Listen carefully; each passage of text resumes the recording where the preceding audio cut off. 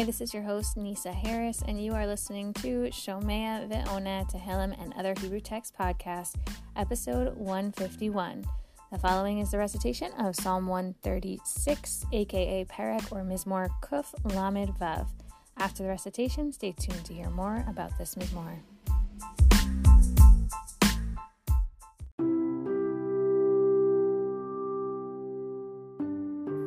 Psalm 136.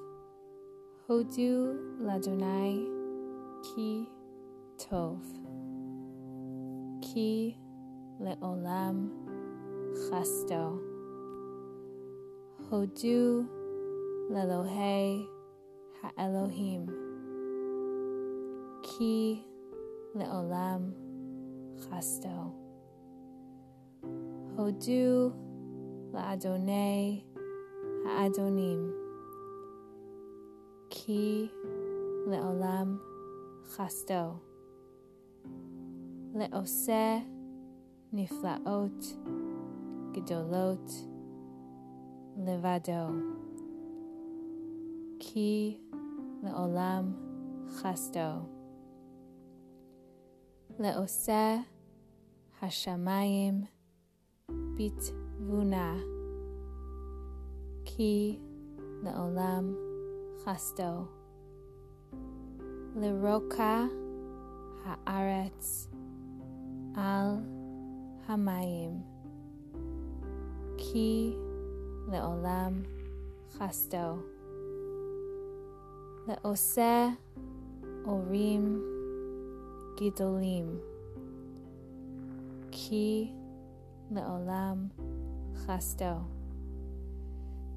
Et hashemesh lemem shelet bayom Ki le'olam chasto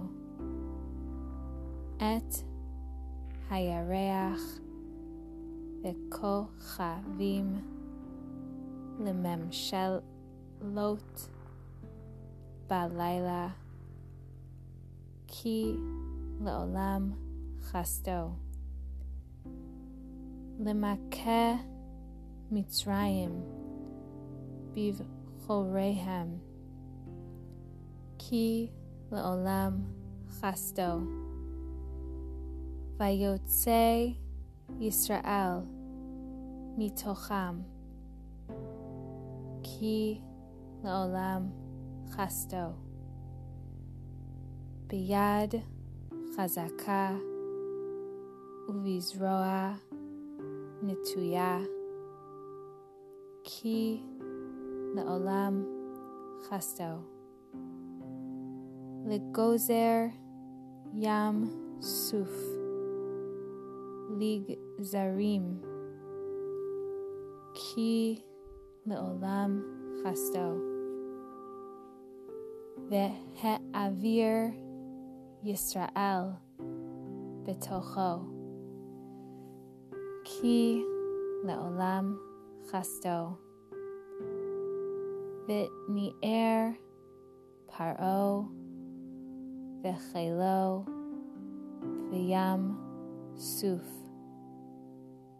Ki le'olam chasto Limolich amo bamidbar Ki le'olam chasto Lemakeh melachim gedolim Ki le'olam chasto Vayaharog melachim adirim Ki le'olam chasto Lesichon melech ha'emori Ki le'olam chasto Ule'og melech habashan Ki le'olam chasto Venatan artsam lenachala Ki le'olam chasto Nachala liYisrael avdo, ki le'olam chasto. Shebit shiflenu zachar lanu, ki le'olam chasto. Vayif rikenu mitzarenu, ki le'olam chasto. Notain lechem lechol basar, ki le'olam chasto. Hodu le'el hashamayim, ki le'olam chasto.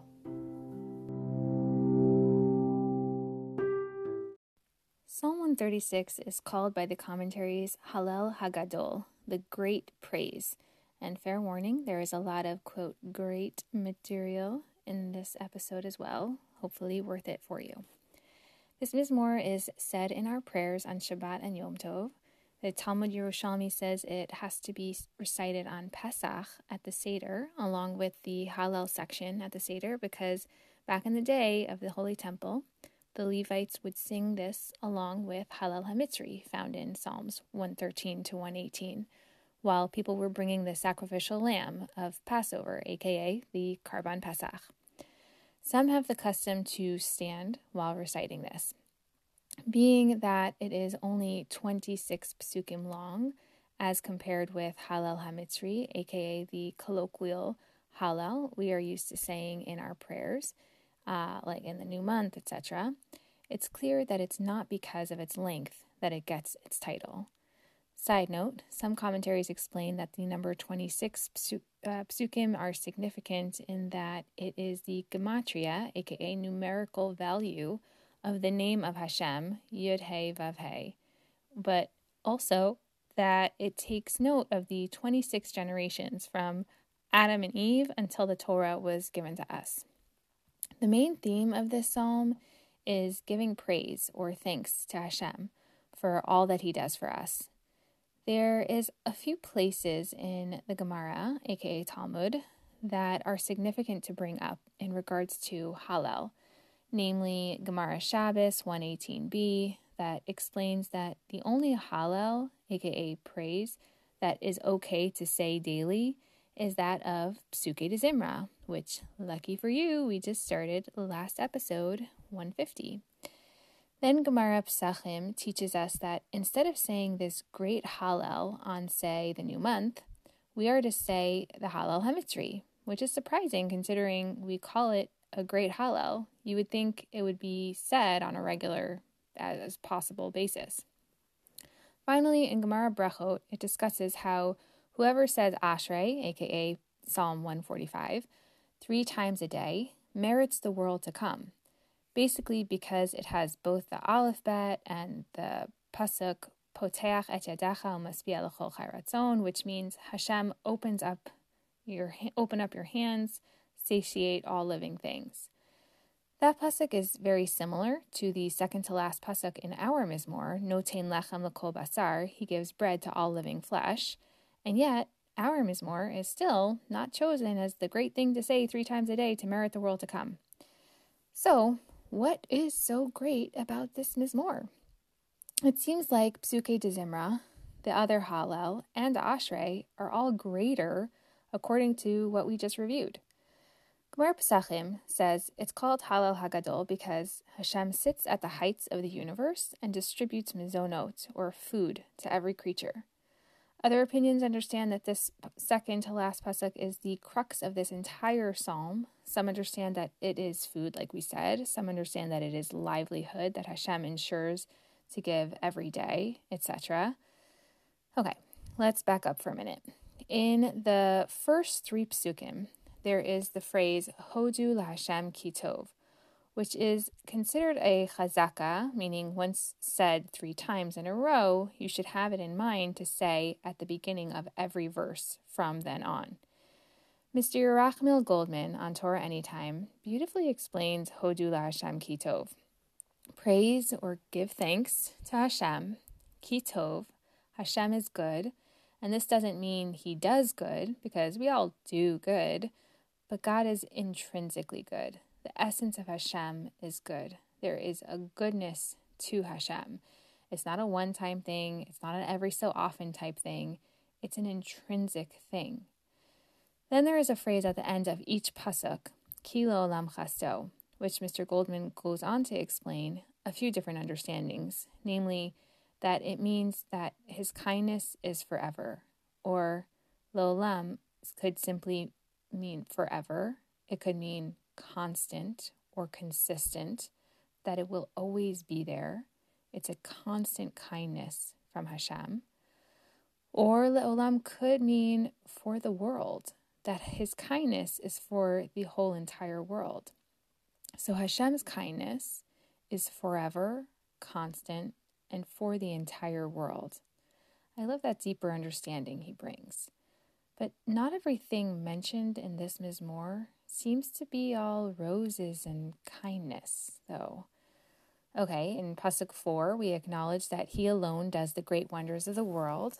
And Yakut Shimoni says that Hashem does wonders that only he is aware of, that sometimes he's the only one that has full awareness that the miracle even is taking place.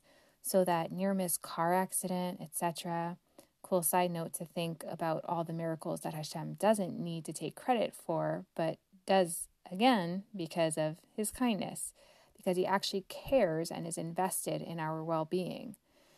Okay, fine. Then Pasuk 5 is similarly nice. Oseh hashamayim b'tznuva. He makes the heavens with insight, right? Rabbi Daniel Friedman points out that if you contemplate the theory of general relativity that took Einstein 14 years to perfect, we learned the brilliance that the planets are orbiting each other, not by gravity between two objects, i.e. the sun and the earth, but it's the gravity which is acting on space and curving space itself. So cool. If you didn't understand, don't worry. I love science. But anyways, the point is we can be aware of just how important understanding all the things that are always going on around us are in order to be in awe of the insight and wisdom and kindness in which Hashem created things. But let's skip ahead to Pasuk 10. Lemaka Mitzrayim bivchorehem, who struck Egypt with their firstborn. This doesn't sound so kind to all of his creations. There is actually a cool Midrash Tanchuma, though, with regards to the firstborns that didn't want to die because they saw all the plagues actually happen so far and kind of felt like the Egyptians would rather keep the Jews as slaves than having the firstborns live, essentially sentencing them to death. And the Midrash records that the firstborn actually killed 600,000 of their parents, the seeds of dissent being sown within Egyptian society as a result of the non-submissiveness of a certain segment of the population. Lots of S's, sorry. Which to me highlights the potential argument that Hashem did kindly want to give a chance to the Egyptians to have an out, but ultimately determined their own fate, as humans tend to do sometimes, even though God would have preferred it to go another way. And then there is Pasuk 14, Ve'ha'avir Yisrael b'tocho, and made Israel pass through, referring to the splitting of the Sea of Reeds, which also, cool fact, that I was this many days old when I heard the opinion quoted by Mrs. Frank on Torah Anytime, that Bnei Israel didn't walk straight through to the other side of the Sea of Reeds. We actually went, she reports, we went in a semicircle into the Reed Sea and then out on the same side, and we just came out further along. The point was not to get to the other side then. The point was to lure the Egyptians in when they pursued us and cause them to drown. Because if you look at a map, you might see that they came out on the same side that they went in, because they went from there to the Sinai Desert, and from Egypt to the Sinai Desert, one doesn't cross the Reed Sea. So that makes Pasuk 15 seem even harsher and not kind, V'ni'er Paro v'chelo v'yam suf, who hurled Paro and his army into the Yam Suf. It sounds brutal. Yeah, yes, we were saved from our enemies, but is that kindness? The Midrash does say that the worst ones floated like straws and the good ones sunk like lead. So maybe there's that. And fun fact, apparently there's an archaeological dig that actually showed a pile of bones in the Sea of Reeds of wheels and people who died standing and no evidence of a shipwreck. Okay, but back on track. What about Pasuk 17 and 18 that talk about striking down and slaying great kings? Again, great for us, but where is the kindness for them? Well, Og, it goes on to talk about here, along with Sichon, both of which who were tremendous and until then undefeatable monarchs. Og was understood to have been blessed with a long, powerful life because at one point he inadvertently helped Abraham. So Hashem showed him kindness in return for many years until we trusted Hashem and he helped us defeat them and gave their land in good time as an inheritance, as it points out in this psalm. As my husband points out, there is just such a broad display of chesed or kindness here, things that we don't typically think of as chesed. Many commentaries point out that getting back to the whole title of this psalm being Hallel hagadol, that we are seeing God in both the transcendent and in the immanent. And when we begin to ponder the intricacies of one, we can start to appreciate the closeness of the other and start to appreciate the kindness in the details. My husband pointed out that the second to last pasuk that ultimately leads commentaries to understand that it is the core of the psalm specifically says that he gives lechem, bread, which is the quintessential example of the thing that can't be made without your effort. It doesn't just grow from the ground. It needs you to do the planting, etc. And it also simultaneously is the thing that you need Hashem for. He needs to help it grow. Versus Poteach et Yedecha and Ashrei that we mentioned earlier, that just talks about God providing what they need. God took care of it. But Lechem, we have a role in, we have a partnership in. So I would venture to say that this is the great Hallel, not only because we are thanking Hashem and recognize his great hand and the intricacies on a distant and intimate scale all along the way, but in Psalm 135, which is connected to this one, we just came to understand not only what he can do for us, but what we can do for him, how we can appreciate our relationship with him. And I think this is one step further. What our role, yes, that is an intended pun on lechem, aka bread, what our, quote, role in all this is. In other words, are we going to look out for the ways in which he is involved in the things and trust? Or are we going to say, well, that looks like things are going south. I'm going to be stubborn and steadfast and get angry and be defiant, or however other reaction, name your reaction. A recent example that is currently resonating to bring this home. As some of you may have heard a couple of episodes ago, my daughter got bit by a dog a couple of weeks ago. Baruch Hashem, she is doing well. And despite this unfortunate and like, what the heck, Hashem, why did this happen kind of situation, a seemingly random, not very kind set of circumstances, I had this feeling when the dust settled that I was meant to help the owner of the dog. It turns out, the more I interacted with them, that they did in fact need serious assistance, declining over the last month even more so. And they would not have gotten this help had their dog not bit my daughter. They happened to be a veteran, and I happened to be a nurse at the VA, and have been working quickly now to get them the resources that they need, Be'ezrat Hashem. If we truly feel into the meaning of what this mizmor is trying to teach us, that ultimately Hashem is kind and wants good, even when it doesn't seem like he is, And in our goal to emulate him, we have to tune in and choose how we respond to the things that happen to us.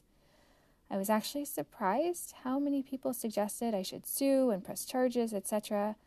I can appreciate that reaction, but I'm grateful that the owner was kind and I was, Baruch Hashem, able to be curious instead about what was happening around me and felt more into the bigger picture of what was going on.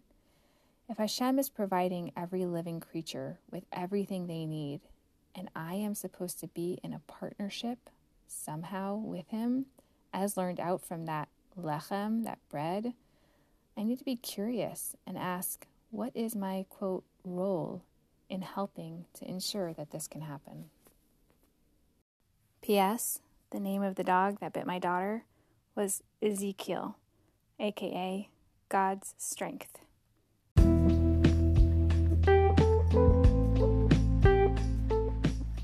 May we all be able to feel into and be curious about the occurrences that take place in our lives and be able to find ways that we can help make hard situations better for all involved. The learning and recitation for this week's episode is for the merit that those who need a helping hand receive what they need in good time. Happy almost Thanksgiving for all who are celebrating.